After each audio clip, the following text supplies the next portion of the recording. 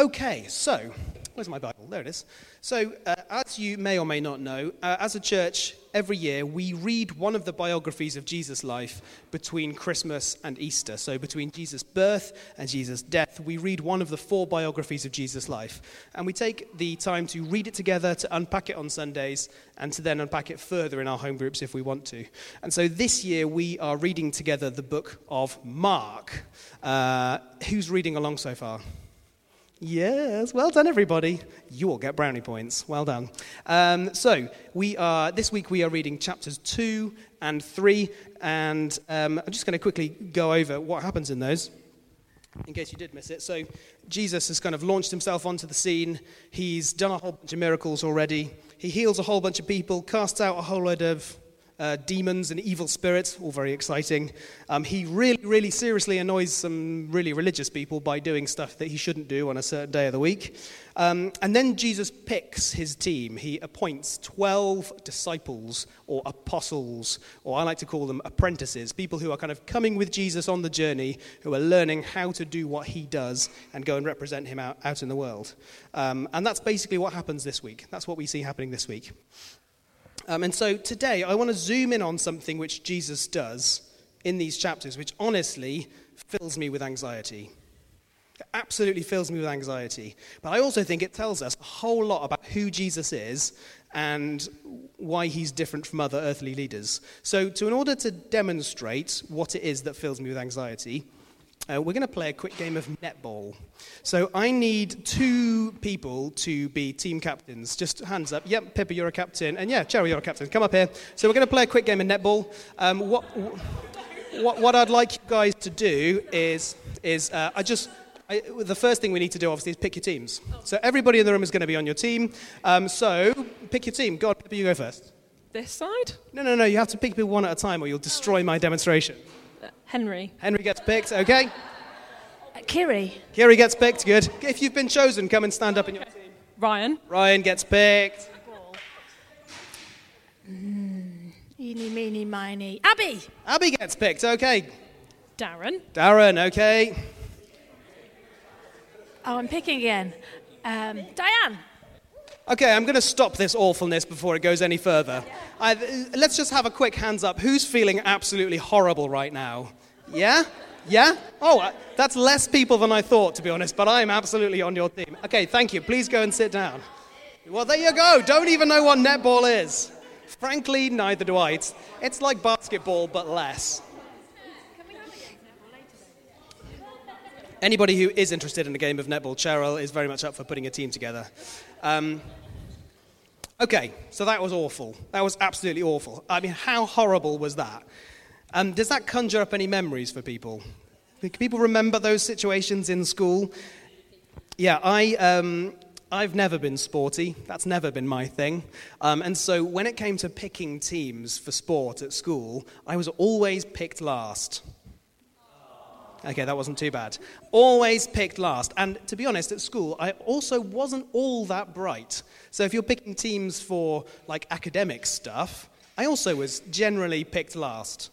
Thank you, very good. But there was one thing that I was really good at, and that was being dramatic. So when it came to the school plays, yeah, thank you, hecklers at the back. So when it came to being dramatic, I was always picked first, because I'm very dramatic. And so, it's not all bad news. But that kind of feeling during those moments, like, I wonder what was going on inside of each of us and what we were remembering. Like, how were you feeling whilst you were waiting to be picked? And I actually want to hear from you. So how were you feeling whilst you were waiting to be picked just then? Gross, thank you. Anybody else? Anxious, yep. You were excited, that's fine, that's good, it's all good. Indifferent because you never get picked. Okay, that's legit. Anything else? Worthless, yeah, thank you. No, genuinely, thank you. That's because that's what those moments kind of conjure up in us, isn't it? What about the people who were picked first? So the Kiris and the Darrens and the Henrys of the world. So if you were picked first, how did you feel? Surprised, okay. Anything else? Apprehensive, yeah. I'm still, what am I going to be asked to do? It's a lot big. You were impressed at Pippa's good judgment. You thought, there's a woman who knows a quality person. She picks a good team.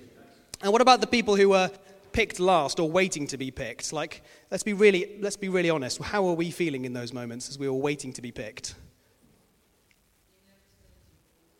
The inevitability of being picked last. So there's a little narrative going, it's going to be me, isn't it? I'm going to be the one stood there like a lemon being picked last, and everyone's going to know that I'm the last person to be picked for this team. What about you guys doing the picking? How did you feel? All eyes on you. And did you feel a moment of tension to kind of think, oh goodness, I want to be kind to the people in the room? You know, there's people in the room that I don't know. I don't want anyone to feel left out. Good grief. What an absolute minefield. What an absolute minefield. So can you understand why, when reading John 3 this week, I feel a little pang of anxiety when Jesus stands up and picks his team? When Jesus stands up and picks his 12 apprentices. Because we read about it in Mark chapter 3. It goes a bit like this. Afterwards, Jesus went up on a mountain and called out the ones that he wanted to go with him, and they came to him. Then he appointed 12 of them and called them his apostles. They were to accompany him, and he would send them out to preach, giving them authority to cast out demons. These are the 12 that he chose. Simon, who he named Peter, James and John, the son of Zebedee, but Jesus nicknamed them the sons of thunder. Andrew, Philip, Bartholomew, Matthew, Thomas, James, son of Alphaeus, Thaddeus, Simon the Zealot, and Judas Iscariot, who would later betray him. So Jesus takes this moment to pick his team, to pick the 12 people that he's going to work with the most closely over the next 3 years. He basically picks his A-team. Now, I want us all to close our eyes for a minute, and we're all just going to imagine that we are there with Jesus when he's picking his A-team. So close your eyes, and let's just picture this. Let's imagine Jesus standing on a rock up ahead of us, and he's picking his core 12. He's picking his 12 key team. And we're stood amongst hundreds of other people. There's hundreds of us here. And one by one, Jesus is pointing to individuals, and he's calling them forward.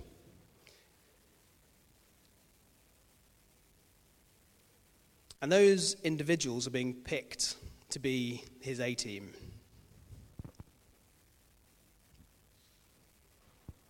And somehow you know that there's only 12 slots. He's only going to be picking 12 people.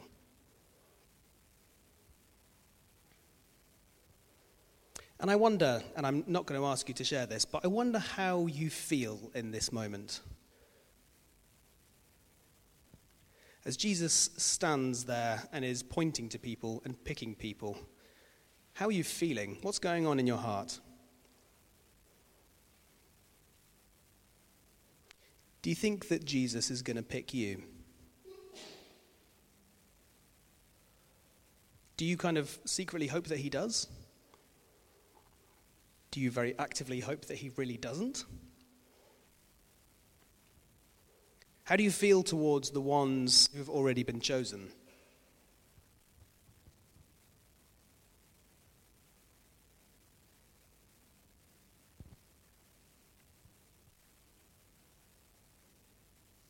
As Jesus gets near to his core 12, he's got 10 people stood up there with him. It's beginning to become clear that he's probably not going to pick you. In your head, what is the reason for that? Why do you think that Jesus hasn't picked you?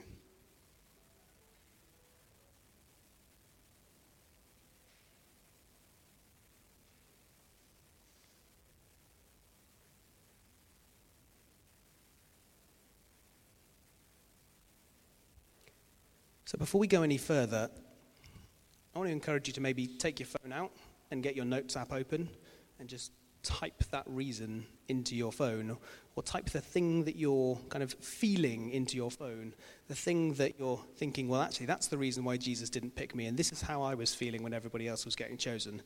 I'm not going to ask you to share it with anybody else. This is personal to you. and we will circle back to it in a minute. But let's just take a little moment to write that down or just fix it in our brains. I'll give you 30 seconds, and then we'll move on. Okay, we're going to come back to that in a minute. Now, before we go any further, I'm going to get you guys to do some work, if that's okay. What I'm going to do is I'm going to hand you a little profile of 4 of the guys that Jesus did pick. So we read the list of the names, but those are just names. These are the profiles of the people that he did pick, just a little bit of information about them. Because it's kind of interesting to consider, like, Jesus could have picked anybody to be part of his core team, couldn't he? Absolutely anybody. And these are 4 of the people that he did pick. So what we're going to do is we're going to separate into 4 different groups. So if you guys want to go forwards, and Danny, if you guys want to go forwards, and the rest of you kind of bunch up there, I'm going to give you 2 or 3 minutes, and what I want you to do is grab one of these sheets of paper, share with one another, read what's on the paper, and then I'm going to ask one of you to come up from your team and just really briefly share who is the person that Jesus picked and what have you learned about them. So we're going to do this for about 3 minutes, so super quick. If you know something about the person that I hand you, please share it with the group. But if you don't know anything, there's a few little prompts on there, okay? So, Gloucester Vineyard people, this is a moment to be hospitable.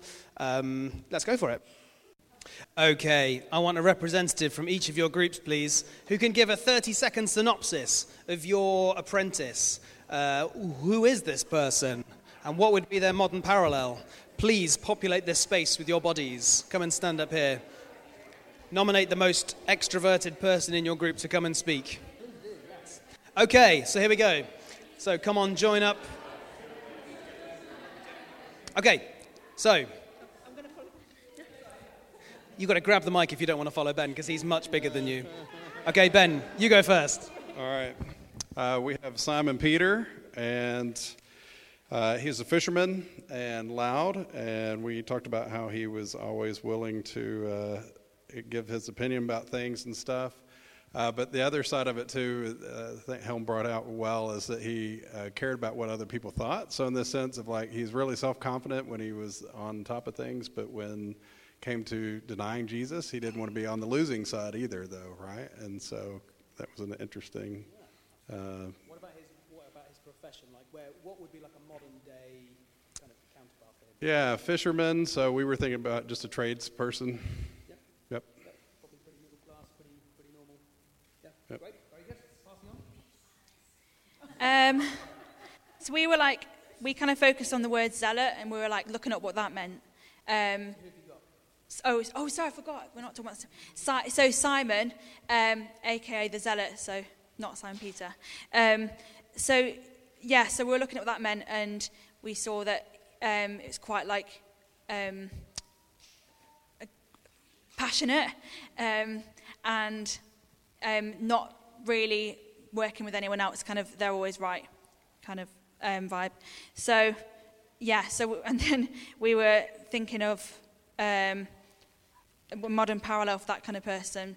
We were just thinking of like people that are quite one-track mind, and then like asked about like how it would be to work with someone like that. So we thought it would be quite hard to work with someone like that, but we also said that it's quite encouraging that Jesus picks like so many different people who like are just human, and that he might pick us as well.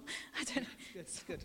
Very good. So so that's brilliant. Simon was absolutely passionate. But one of the things that's key about Simon was that he was quite violently passionate. He took his passion with a sword, and so he would go and he would fight for freedom by stabbing people.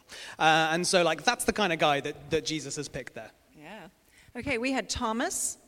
Doubting Thomas, but we decided we didn't really like the term doubting because everybody has things that they need to think about and question. And so Thomas, super deep thinker, maybe analytic. We thought maybe computer analyst might be that kind of person that likes to really pick things apart and go deep. And we talked about how, yes, we need something like that on every team.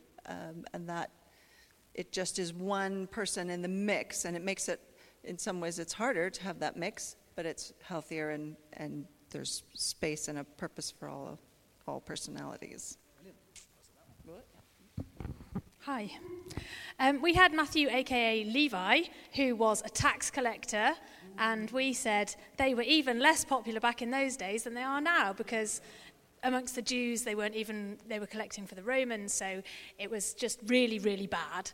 And they were very much hated. And we were saying modern comparison might be if you had a really down-to-earth working-class group of people and you brought in someone mega rich who'd got rich kind of, off the land, or a politician, or insert your own name here. I won't try not to offend anyone. But, someone that had got rich off the back of other people's hard work, I guess. And we said that would be a terrible dynamic, and probably if we were in that position, we wouldn't want to put someone like that in that group, because they would be hated. They would be hated within the group, it would cause fraction within the group. They would be hated by everyone we were trying to go and talk to and convince, and so it seems like a terrible idea. Absolutely. Thank you all very much. Brilliant. Give yourselves a round of applause. Okay, so is any of that surprising to you as we've read those profiles? Any of that surprising? Yeah? Go on. Why is it surprising? Such a mix. Yep. Like some people with some good backgrounds, some people with some absolutely shocking backgrounds, some people who, sure, you might want them to analyze your computer, but you wouldn't necessarily invite them to a party. Stop asking difficult questions, Thomas. Just go roll with the punches, mate. This is a really interesting group of people. And that really surprises me, because I think that when Jesus is picking his A team, he really would have had the pick of the bunch. And I think back to the moment of picking your sports team. Obviously you pick the biggest, strongest, most capable people first, and then you kind of work your way down the list. I have to believe that Jesus had better options than these four. There has to have been people that were that we would have picked instead of these four. And yet we've just heard what we've got. We've got a whole bunch of middle class, middle of the road nobodies with no leadership experience whatsoever and no deep learning, just kind of normal, average people. One guy is a despised crook, not trusted and hard to like. There's a couple of hotheads thrown into the mix who tend to kind of think with their fists and tend to make a bit of a mess. And there's a serious skeptic thrown in there who's yet to make up his mind about all of this and just asks the most annoying questions.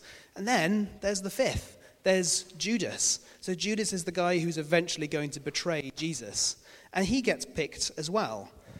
Mark's really keen to remind us of that. Judas comes last, and there's little brackets after his name, and he goes, and he's the guy who betrayed Jesus. And I think it's important that he reminds us of that then, because a couple of months ago, my friend Becca, she did a talk here, and she illuminated for us that Jesus would have had some kind of knowledge that Judas was going to betray him. And yet he picked him anyway. He still picked Judas, even though he knew what was going to happen. Who does that? Who picks this team? Who starts at the bottom with the dregs and works their way up? Well, apparently Jesus does. Apparently that's how Jesus leads. Apparently that's how Jesus picks his team. And Jesus here demonstrates, I think, a couple of things that are worth noting for us. Firstly, just the reality that we measure with what we can see, and God looks at the heart and at the potential. Whether it's looking at ourselves or looking at others around us, we obviously can only see what we can see with our physical eyes, where God has the ability to look at the heart. And it reminds me of this story from the first half of the Bible called the Old Testament. God tells this guy Samuel that he's chosen a king from a certain family. And so Samuel goes to this family, and the dad basically lines up his children in order of most impressive to least impressive. What a wonderful thing to happen within a family dynamic. But Samuel basically starts at the tallest, strongest, henchest one, and works his way down the list, and God just goes, no, that's not the guy. No, that's not the guy either. No, that's not the guy either. And none of the sons are chosen. And what ends up happening is the one that is chosen is the one that didn't even qualify for the lineup. With earthly eyes, they were this guy is so pathetic and weak and weedy, there's not even any point in bringing him along and acknowledging him as a son. And that's the guy that God picked. That's the way that God chooses his team. There's this lovely little phrase that God says to Samuel as he's trying to pick the king. He says, don't judge by his appearance or his height. Hallelujah. For I have rejected him. The Lord doesn't see things the way that you see them. People judge by outward appearance, but the Lord looks at the heart. So the first thing that we should notice that we measure with what we can see, but God looks at the heart and at the potential. The second thing to note is that Jesus is a generous leader. Rather than hoarding power for himself, he's looking to give it away. Make no mistake, Jesus didn't need helpers. He really didn't. Jesus wasn't picking a team because he needed their help. They added nothing to the equation apart from the fact that there were more of them. So by commissioning them, there were more of them they could spread physically further. But other than that, they brought nothing to the table. He probably could have done it better alone, I think. Anybody ever done baking with a small child? It's kind of like that. It's good to be doing it with you. Definitely could have done it better on my own. Jesus chooses to lead like this. He chooses to lead through others who will guaranteed do a worse job than he will. Why would Jesus do this? Why would Jesus choose to lead through people who are just going to do a worse job than he would do? To be honest, I don't know. It's definitely not the way that I would do it. But I think it has something to do with the fact that he loves us. Something to do with the fact that he's generous in nature. That he has no motive to hoard power or significance for himself. That he actually wants to give power and significance to others so that we can grow to be all that he is. Okay, so maybe I do have a little idea of why he did it. And I think it's because of that. And so as we consider our question for this term, as we think about the core and important aspects of who Jesus is and how he thinks, the first thing I want to highlight for us is that Jesus is a leader of people. But he's unlike any human leader that we've ever known. He's a leader, but he seems to pick the most unlikely people to lead. Jesus is the most effective leader that the world has ever known. Just look at the movement that has spread out in his wake. The guy clearly knew how to lead and how to recruit. But he does so by giving away his power. In a moment, we're going to break down into those 4 groups again, and we're going to have a chance to just chat and pray with each other about all of this. But before we do, I just want to read one final bit from the end of Mark 3, which I think speaks really directly to this. Because when I'm reading this and I'm thinking, how can we know that we're the kind of people that Jesus would pick? Because that is an awkward moment, isn't it, where Jesus is pointing to people. How do we know that we are the kind of people that Jesus would pick? How can we know that we'd be accepted by him? And so I just want to read this little bit from the end of Mark 3. There's a little moment in chapter 3, verse 31 to 35. It says this. And then Jesus' mother and brothers came to see him. They stood outside and sent word for him to come out and talk to them. And there was a crowd sitting around Jesus, and someone said, "Your mother and brothers are outside asking for you." And Jesus replied, "Who is my mother? Who are my brothers?" And then he looked at those around him and said, "Look, these are my mother and brothers. Anyone who does God's will is my mother and sister and brother." So Jesus' immediate family are standing outside. They're asking him to leave the work and come back to them. Early in chapter 3, they've actually said they think he's gone mad. They literally think that Jesus has gone mad. And so the answer to our big question this term, who is Jesus? His family has concluded he's a madman. So that's what's going on there. And Jesus is surrounded by a group of people. And we also learnt earlier in the chapter that these are broken people, ordinary people. Our Bibles are less subtle. The religious leaders called them the scum of the earth. He's surrounded by the dregs of society. Those are the people that he's chosen to be with.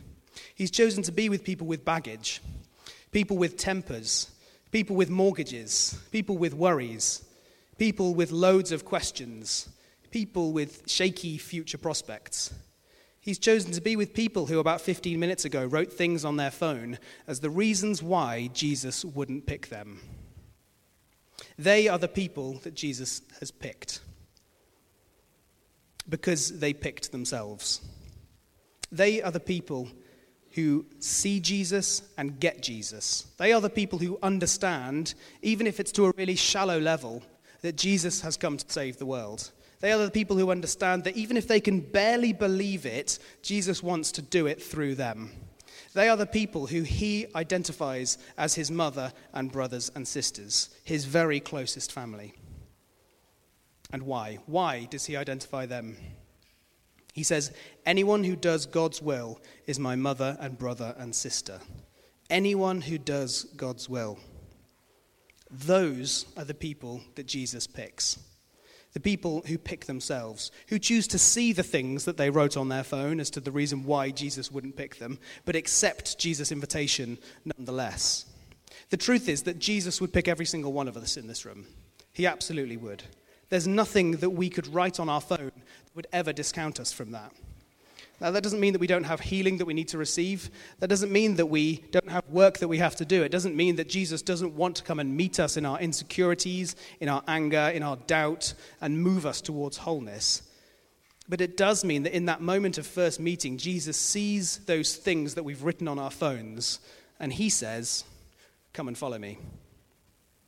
Come and do God's will with me. Come and extend the kingdom of God with me. I see you. I know what you've written down, and I choose you." And so to finish today, we're going to break down into those 4 groups again, and it's just an opportunity for us to chat about anything that we want to.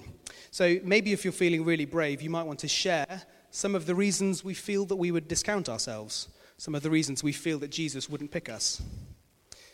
Maybe we have some reflections on how we could be more generous with our own power and our own leadership, whatever that looks like. Maybe we want to talk about what type of people do we discount that Jesus might have chosen? And do we need to confess to ways that we've measured ourselves or others by the world's measurements? So we are going to just clump up in those little groups again, and please only share what you feel comfortable sharing. And Gloucester Vineyard people, this is the moment to take a lead. And so please lead people in prayer to pray for whatever we've just talked about. And at some point in the next 5 minutes, the kiddos will come back and join us, and we'll wrap everything up. But until that time, please take this moment to chat with those people around you, and we will come back together in a minute.